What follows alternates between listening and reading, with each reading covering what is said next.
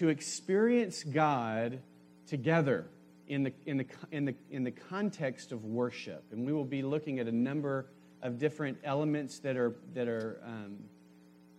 mentioned or spoken to there by Paul in those chapters. And we're going to start today in the second part of 1 Corinthians 11, where it talks about the Lord's Supper.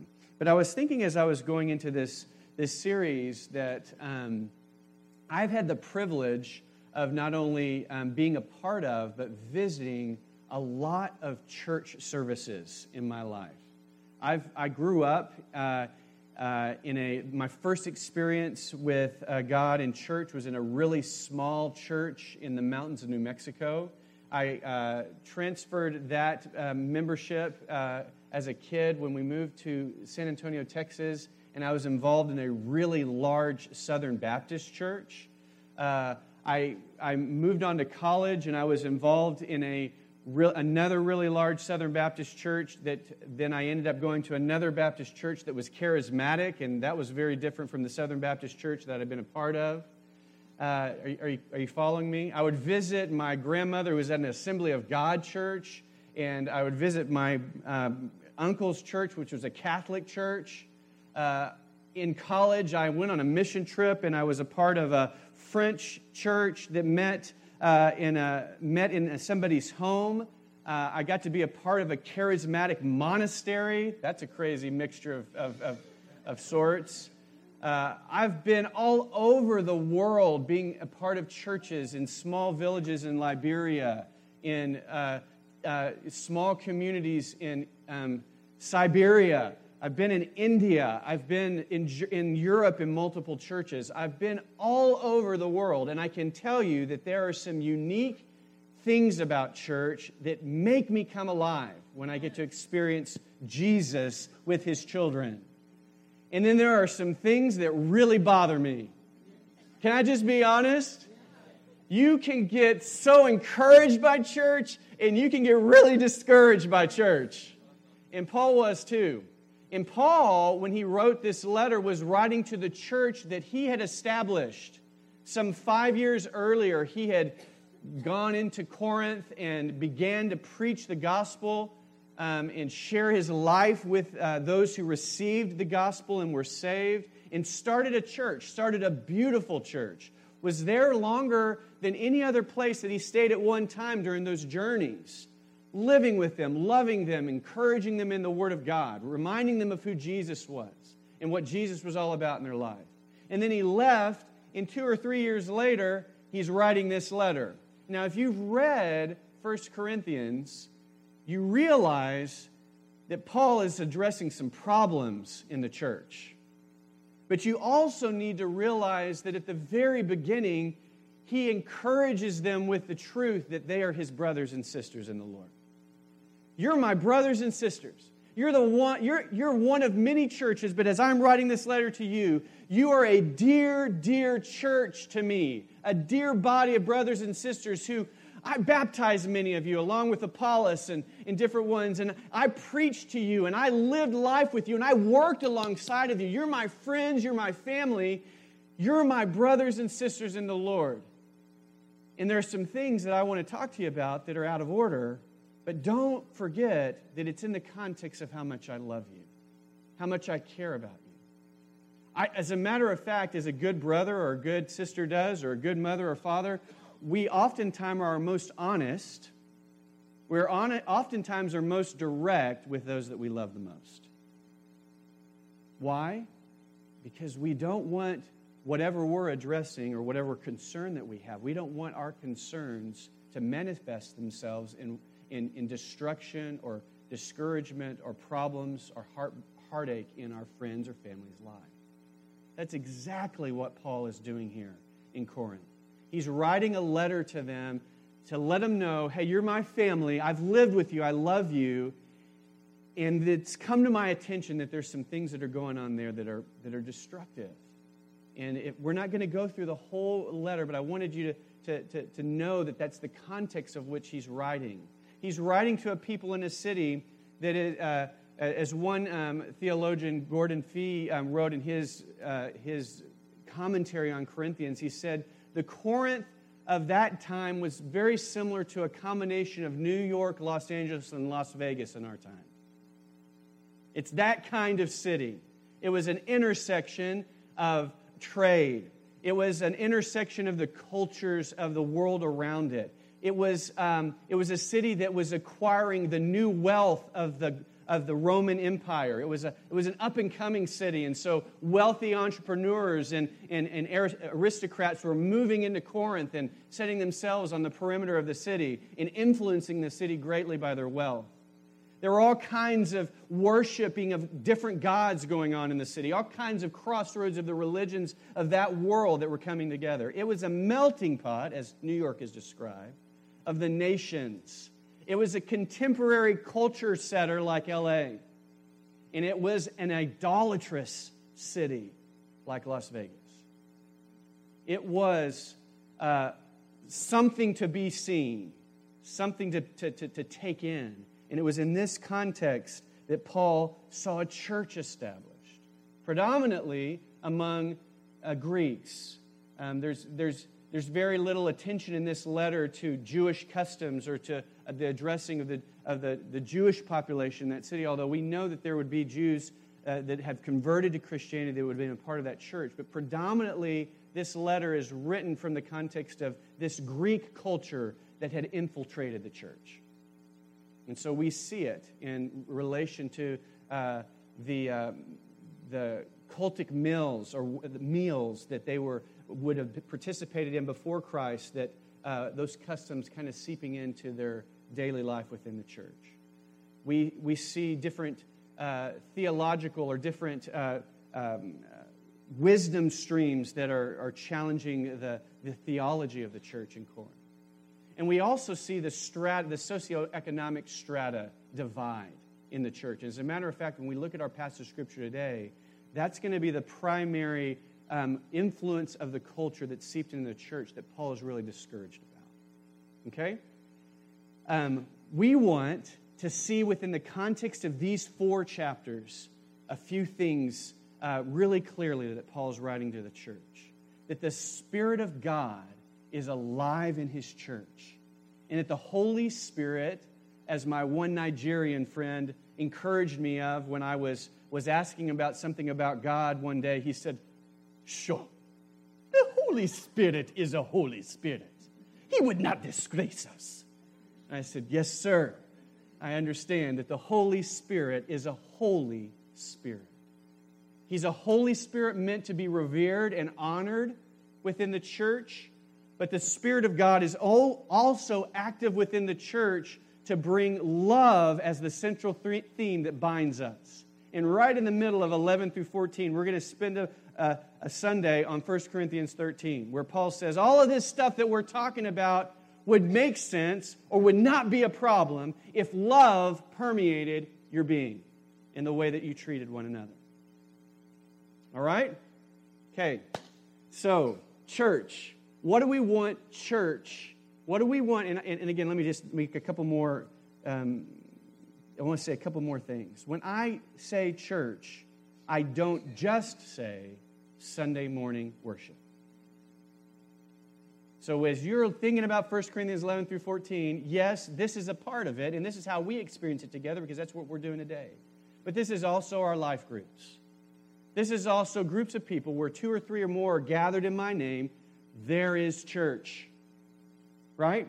So when we gather in the name of Christ and we break bread together and we pray for one another, we confess our needs and our sin to one another, and we share the Word of God with one another, and we allow God to speak to us in settings of 3s and 4s and 10s and 20s and 30s and hundreds and thousands, Paul is addressing this corporate gathering of believers together. Amen. So let's jump in to 1 Corinthians 11, verses 17 through 4. Oh, let's just jump in and then stop. Holy cow, is that really what time it is? Okay. All right. Plan B. Let's read this. Let's at least read the passage of Scripture, and I'll make a couple of points. Because we're going to end with communion together. So as you anticipate what's about to happen, this is what's happening at the end, is that we're going to share a meal together. In the following directives, I have no praise for you. This is Paul speaking to the church. For your meetings do more harm than good. In the first place, I hear that when you come together at church, as a church, there are divisions among you. And to some extent, I believe it. No doubt there have to be differences among you to show which of you have God's approval. But when you come together, it's not the Lord's Supper you eat, for as you eat, each of you goes ahead without waiting for anybody else. One remains hungry, and another gets drunk. Don't you have homes to eat and drink in? Or do you despise the church of God and humiliate those who have nothing? What shall I say to you? Shall I praise you for this? Certainly not. For I received from the Lord what I also passed on to you. The Lord Jesus, on the night he was betrayed, took bread. And when he had given thanks, he broke it. And he said, "This is my body, which is for you. Do this in remembrance of me." In the same way, after supper, he took the cup, saying, "This cup is the new covenant in my blood. Do this whenever you drink it in remembrance of me. For whenever you eat this bread and drink this cup, you proclaim the Lord's death until he comes.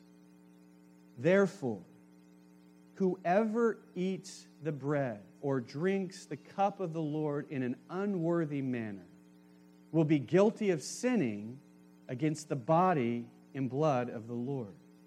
A man ought to examine himself before he eats of the bread and drinks of the cup. For anyone who eats and drinks without recognizing the body of the Lord eats and drinks judgment on himself. That's why many among you are weak and sick, and a number of you have fallen asleep. But if we judge ourselves, we would not come under judgment. When we are judged by the Lord, we are being disciplined so that we will not be condemned with the world. So then, my brothers, when you come together to eat, wait for each other. If anyone's hungry, he should eat at home, so that when you meet together, it may not result in judgment. And when I come, I will give further directions. So this is always an interesting passage of Scripture that most Protestant churches don't ever use as their communion passage of Scripture because it's crazy. There's some crazy stuff in there. Would anybody admit there's some crazy stuff in there? I have never associated an unworthy taking of communion with death. But it's in there. I've never associated some of the things that Paul is saying here, or at least I've not taken time to pray, God, are things going on here that have a result of what Paul might have been talking about in this passage of Scripture? I believe that what he's talking in this passage of Scripture has a lot more to do, has more to do, he's saying more than just what's happening at an individual meal. I think what he's addressing is that there is a way in which the church, the body, and in verse 29 when he addresses the body, he is talking about how we address one another, not just how we address the Lord. That there's something going on in the Corinthian church that's so out of order that it is beginning to make a mockery of what Christ literally had done on the cross for them. They are rewriting in the way that they're living among one another and how they are approaching the meal as part of that example. They're rewriting what the gospel was all about. Because the gospel of Jesus Christ, if you remember last month when we talked about the Lord's Supper at the beginning of April, we put it in the context of Jesus in his last days on the earth. Remember, it was right before Easter. And we talked about how at the supper, he not only demonstrated to them what this cup and this bread was all about, that the bread symbolized his body that was about to be broken on the cross, and that the cup of wine was to symbolize his blood, which would be that he would shed, and it would be the pouring out of his life to establish a new covenant, not a cup of judgment, not a cup of wrath. Remember, we went to the Garden of Gethsemane to talk about this cup. That he was going to bear the wrath of God upon himself so that his blood being shed would be for the remission of our sins, for the forgiveness of our lives, so that we would not receive judgment, but that God would in turn pour out blessing upon us. Salvation because of what Christ did for us on the cross. He did all of this for us so that we could be set free from sin. There would be no more barrier. Remember, we talked about the veil in the temple, or the curtain in the temple being torn from top to bottom, and now we have access into the presence of God. There would be no division anymore between us and God, and there would now be no more division between us and one another. Paul goes on and talks about another passage of Scripture that there is therefore now no Jew or Greek. There's no longer a distinction between male and female. There's no longer a distinction between freed and slaves. But those divisions have been broken at the cross. So that now we come to the table, we come to worship God, and there's no division here, and there's no division here. There's no preferential treatment here. Every one of us is equal at the foot of the cross. There's no work to be done. It's not, okay, you've worked harder so you're closer to Jesus, and I've worked less so I'm farther away. There's no work that separates us. It's the work of Jesus. And also, there is no division between you and me. And what was happening in this, what Paul gives attention to, or what we discern is happening in the church, is that there is still a distinction of classes in the church. I remember growing up, and in this context, it was social class. But we could apply this in our own current context to that. We could apply it to social classes. We could apply it to racial distinctions. We could apply it to whatever divides us in this world. And he's saying Jesus just as much died and shed his blood for this division. He also did it for this division. And this division in the Corinthian church was out of whack. Most theologians assume that what was going on in this passage of Scripture in the context of the church is that they would come together for meals, not just like crackers and grape juice like we do on Sunday mornings. They'd come together for a meal, but what was happening in the context of these house churches is that there were different rooms, and the wealthy would be in one room, and they might even come ahead of time and have a really big meal and hang out together, and then the other class of people were in the foyer or in another location. And there was a distinction that was going on in their worship. Something akin to that time in our history as a church, and maybe it still goes on, when people would rent pews. And the wealthy people would sit in the front pews to declare to everybody else that they gave more money. I remember when I was in church, I inadvertently sat in somebody's seat one time. You ever sat in someone's seat? I was just a kid. I didn't know what was going on, and I sat in his seat. And I got the look. I never sat in that seat again because it was his seat. Our places of honor, our places of distinction, our places where we are seen to be better than. We can do that economically. We can do that socially. We can do that even with spiritual gifts that Paul's going to address later in this chapter, where we begin to elevate people's gifts and the way that they minister as being more important. Therefore, they're the ones that are closer to God, the ones who prophesy, the ones who speak in tongues, the ones who do miracles. Oh, they're the ones that God sees as better. No, not at all. We are all level at the foot of the cross. And Paul gets very clear, as you've just read in this passage of Scripture, but he also communicates, listen, when this gets out of balance, the church is out of balance, and Jesus' gospel is polluted, and the world cannot see what is truly the gospel at all. So, he says, and I will go to this point so that we can take communion together. He takes us to 3 points that I would highlight. He says that we are to, and he uses that beautiful synopsis of the Lord's Supper to challenge us to keep Jesus central to our church experience. The gospel is the center of why we're here. I often say that if it weren't for the gospel, we would just be a great social club. You know, we could still gather, and there are actually plenty of now, I've just heard about it. There's a growing number of atheistic churches. They actually call themselves churches because they like what we got going on. They just don't want Jesus in the center of it. So they worship, they have a teaching, they have fellowship meals, and in some sense, it's a mocking of religion. But in one sense, it's a heartfelt desire that we all experience to be with one another. That's a good thing. I actually think it's great that they're doing that. I just want to slide in one day and give a testimony. See what happens. Hey, I just love being a part of your church. Let me tell you about church. Jesus has to be center. And we take the elements this morning together. We take them remembering what Christ has done for us on the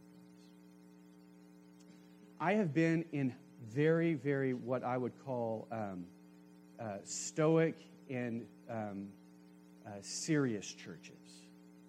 And I have been in some of the craziest, wacky, charismatic services you've ever been in. And everything in between, actually. I am a travel church man. And I can tell you that the form does not declare the reverence. I've been in some wonderfully beautiful Orthodox churches where I sense the deep and awe-inspiring presence of God. And I've been in some crazy charismatic services where there was no presence of God in it, and vice versa. I've been around flesh that's flailing on the floor, and I've been around flesh that's stoic in the pew. And at the same time, I can say that when Jesus is front and center, He is worshipped and adored, whatever the form, church happens because He comes and makes Himself known. Secondly, Paul talks in the Scripture that it's important, therefore, if Christ is central and that we are to revere and honor and worship Him, then we should first start off by examining our own lives so that when we come to church, take this meal together, but I believe in any context of church, we are not coming in an air of arrogance. We're not coming in an air of entitlement. We're not coming with an air of criticism and critique. We're not coming in an air of apathy. All four of those things that I just described are not honoring to the Lord. Would you agree with me on that? But if we come with an air or a disposition or an attitude of humility to receive and to allow God to first speak to us, knowing that at any moment, at any time, God could turn over a stone in our heart and we go, wow, I had no idea that was there. Anybody experience that? You're doing good, and God said, you're doing so good, I think it's time to take you to another level. I'm feeling good about myself, Lord. Okay, good. Let's just look at this place right here. Not doing so good, Lord. God does that so that we can move continually closer to Him, to examine ourselves so that we don't, in an unworthy manner, with arrogance or critique or division in our hearts, trample on the very thing that Christ has done for us on the cross. And then lastly, He challenges us to be right with one another as the body of Christ. One translation says to discern the body, to be discerning of the body of Christ. Another one talks about receiving or accepting the body. How often do we walk into a small group or a larger group church service or a gathering of the Lord and we carry all three of those things in our heart? Jesus, you're to be glorified and worshiped. God, my life is humbly before you. Speak whatever you want to speak to me to, Lord. And if there's any sin, reveal it in my life so that I might confess and repent and be right with you. And Lord, how well do I know the people around me and what is going on in their life? And how connected am I to truly love them and to break down the division or barrier and draw them close to me as a brother and sister in the Lord? Where they feel accepted, known, encouraged, helped, built up, whatever your gifts are to give and whatever needs they have to receive, that the church is doing that. We're going to talk about that in the coming weeks. Paul is saying that's what we're to do when we come together. Can I have the band come on up here?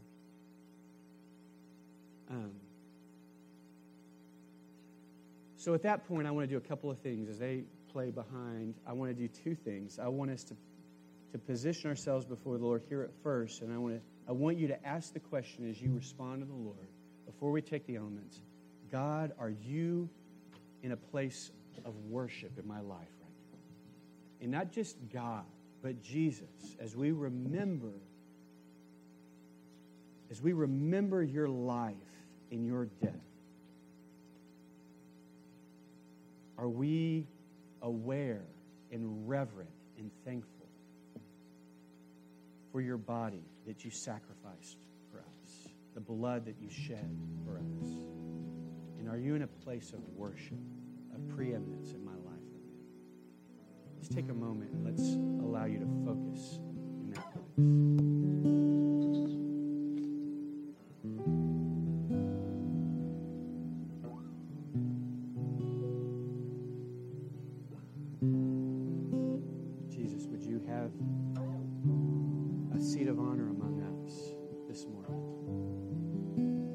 Thanksgiving and worship be birthed in our hearts as we come before you. And Lord, we're thankful that that veil has been torn, and now the author of Hebrews has said that we can enter boldly into your presence, because your throne now is not a throne of judgment for us, but a throne of grace, of mercy, of unmerited favor as we put our trust in you, Jesus. So thank you. We come before you in worship. And when we come into your presence, you still love us enough to let us know if there's things off in our life where we need a fresh view of our own sin or our failure so that we can be healed and forgiven. Lord, if there's anything that you want us to examine right now in our lives, would you help us to examine our life right now? Spirit of God, would you speak to us? Is there a place of repentance, a place of turning? A turning away from something that's not good, a place of turning to something that is good. Would you lead out in the examination of my heart? Let's just take a moment for God to speak to you in that place of examining. Remember, this is a throne of grace, not a place of judgment. He will speak because he wants to set you free.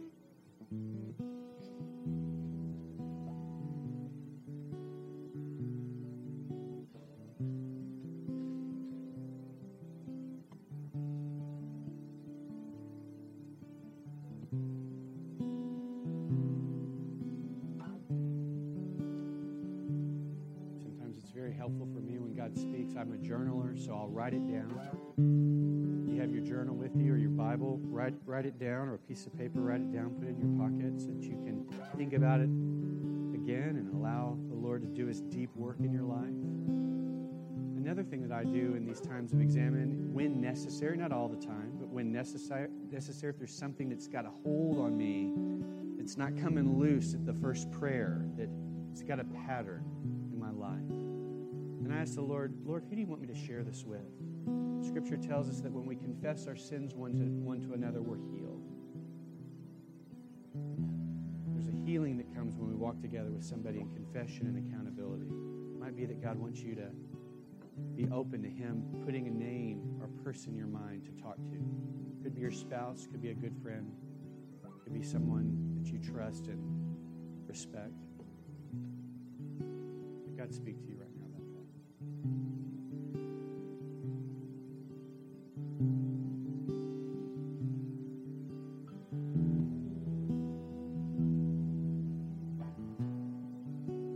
Lastly is how we love one another.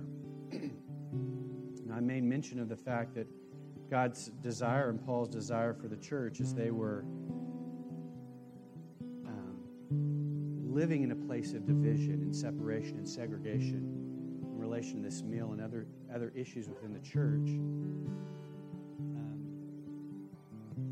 The wall has been broken down between us, and the way that the wall is broken down is fellowshipping and worshiping together, but also being involved in each other's lives and allowing the needs or the present place of our life to be known by other people, and for us to seek out that knowledge in other people's lives, but oftentimes, one of the reasons that there remains a wall or there remains separation is because your need is not known. So I'm going to do something interesting here, and we are going to stand up here in a minute. But what I'd like for you to do, if you have a need that you are carrying privately, meaning the body of Christ does not know about it, but you discern from the Lord that by making that known to somebody, it would draw you into the body. It would draw you in relationship with the church in a way that is safe and encouraging and strengthening for you. I'm not asking you to do anything that you feel uncomfortable about doing, but if you're in a place where you have need and you want to draw into the body right now, what I want you to do, if that's you, I'm going to ask you to do something really bold. I'm going to ask you to come up here and stand in these open sections. And that's all I'm going to ask you to do right now. And then I'm going to ask, after that, I'm going to ask the church to respond to your need. Because I really believe what's going on here in the Corinthian church is that the segregation of the church separated the body from loving one another in a way that they needed to be loving. And I think this is a way for us to respond. And then as we do that, then I'm going to ask, as you're getting prayed for and people are responding, that you take communion together as a place of worship and trust that God, in the midst of your need, in the midst of someone desiring to pray with you and believe for your needs to be met, that Jesus would be the X factor, that he would come in and he would bring love and unity together, but he would begin to provide for your needs. So if that's you, in your need, come and just stand up here.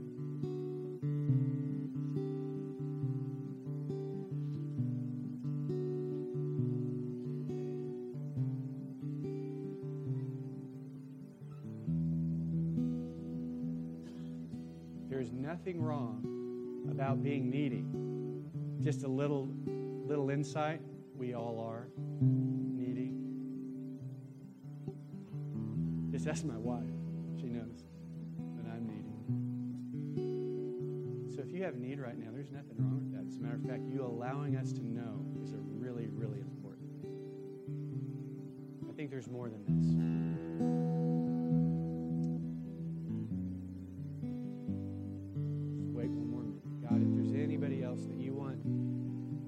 Draw into the body of Christ right now to receive love from you, but also that tangible love from other people, a prayer, an affirmation, help. We ask, God, that you would draw them in right now. Okay, if you're here right at the front, can you stand right over here in this section here, just so we can keep this area open? Okay, now, one last time, come on up. Anybody else for need? Why don't you stand over here? Can you move? We'll balance it out right here, so we have more room, more people to be able to get around you. Okay, so now you've seen church, you've seen people walk up. I want you to look up, and I want you to ask the Lord, God, do I have anything to give one of these people? It could be prayer. It could be a hand on their shoulder. It might be that you hear their story and you're like, wow, I know of a way to help that need be met. Who knows what God's going to do? So, Lord, would you speak to the body right now as those who have humbled themselves and have stood before us and said, I've got a need that I'd like somebody to know about in this church. Now, would you bring people from the church to stand around and to listen to and to encourage the people up front? So if you are feeling the presence of the Lord speak to you, stand up, and let's begin to lay hands and pray over these people that are up front. I'm believing that every person up front will have at least one person that God is sending their way. You might have 10. And don't let a crowd discourage you. It might be that one person needs 10 people. So go to the person that you felt like the Lord told you to go to. Okay, stand up with me, church. This is a time for all of us to participate. We have communion elements at the front here. The worship team is going to play. It might be that you have a personal response to the Lord, that you want to come up individually and take communion. That's great. You might want to come with somebody else and pray together. But let's take the elements this morning in an attitude of worship of Jesus, in a place of humility and an examine of our own lives, and a love for His body, that we're believing for the walls of division to be broken down, and for God to be real in our midst. As you are ready, come forward and take communion, and we will finish out this time in communion. You're more than welcome to stay and continue to worship after you take communion, or you can leave. In a couple of minutes, if we haven't already seen a mass exodus towards the children's area, we'll have you go get your children. You could actually go get your children and take communion with you if you wanted to as well.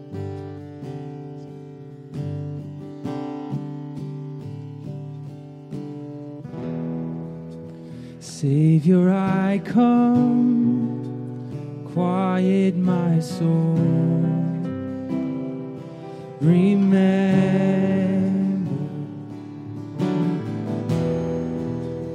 redemption's hill, where your blood was spilled for my ransom.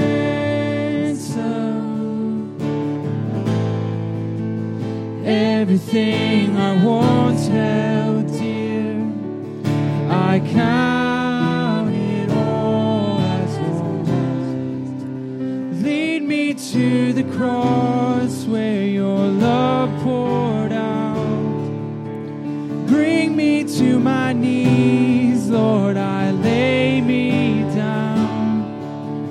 Rid me of myself, I belong to you. Oh, lead me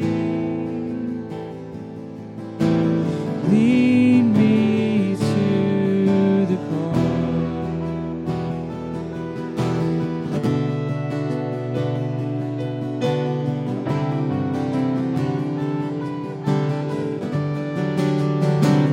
You were as I am, and you were as I, tempted and tried,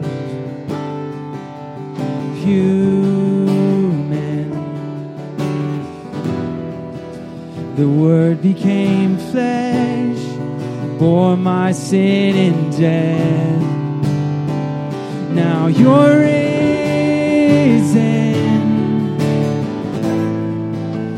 Everything I once held dear, I count it all as lost.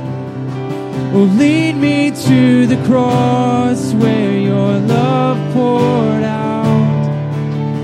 Bring me to my knees, Lord, I lay me down. Rid me of myself, I belong to you. Oh, lead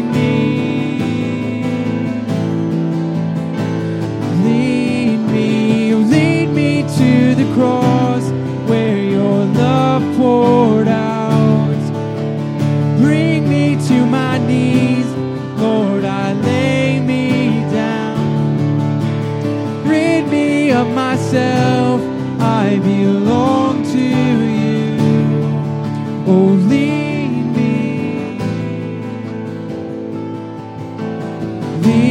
me to your heart,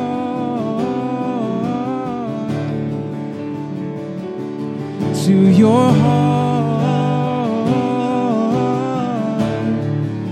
Lead me to your heart, to your heart. Sing, lead me to, yes, lead me to your heart,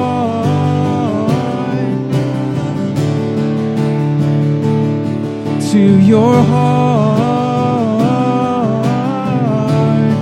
Lord, lead me to your heart. Lead me to your heart.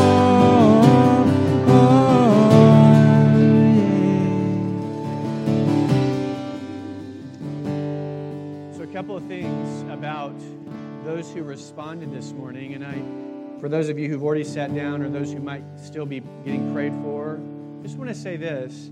It could be that what God was doing was just for this moment this morning, for a prayer or an encouragement, but it could be that God is placing you in a place of receiving, and those who minister to you and those who are observing and praying for you from their seats in a place of connecting. Remember, this passage of Scripture talks about us receiving and accepting and breaking down walls that divide and bringing people into our lives.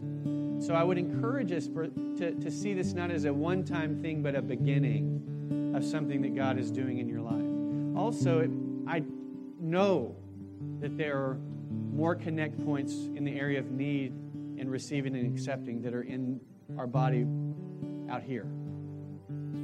So let's remember that God broke the walls down. Your sin and failure does not separate you in the church. It's an opportunity for us to heal, forgive, to restore. Your physical needs, both physically in your body or your financial needs or your relational needs, are meant to be met and helped and encouraged in the body. But we can't do that if we don't know what's going on. And we can't do that if we've insulated ourselves and don't want any interaction with anybody, but on Sunday mornings, the people that sit beside me, and I hope they don't touch me and talk to me. But we've got to draw in. That's why we do life groups, is that in life group, you get known more. There's more questions that are asked. That's why we try to touch each other in different areas of our life at different times in our life, because we're saying we're called to be together. Amen? That's why the women's retreat happened. Bree said, I love this body. My wife came home and said, I love the women in our church, and not just Waltham, but Brighton and Beverly. I love these people that I get to be with. Getting the picture? Okay. Father, we love you. We are one with you. You're our one passion. It's our desire. We are weak, but you're strong. We desire that you continue to examine us and continue to restore us and continue to pour out your healing. And at the same time, we ask, God, that you'd keep on opening up our eyes to those around us in the church, that we might love and strengthen one another, so the world might see that your love transforms lives and communities, and so that our communities, therefore, will be changed, because Jesus is more and more in the center of what's going on. We love you. We praise you. Amen. God bless you. If you're a parent, go get your kids. As is true always, please say hello to somebody and hug them before you leave. Get to know somebody. Keep on playing. We still have some people that haven't taken communion yet.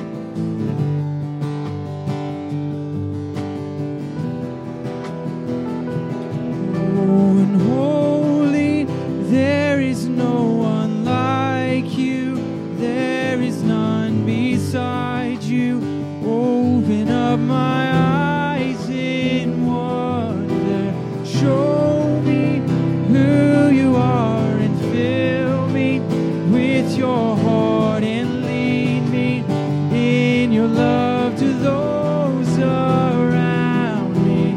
Holy, there is no one like you.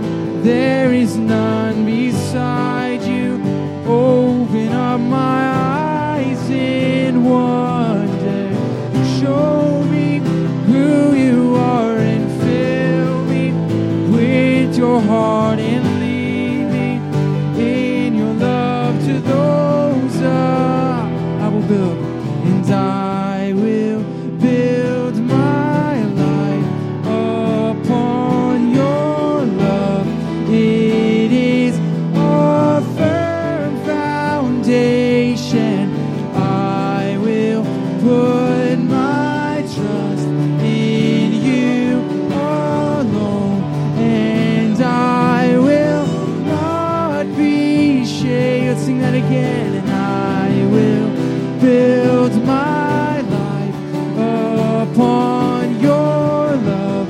It is a firm foundation, and I will put my trust in you alone.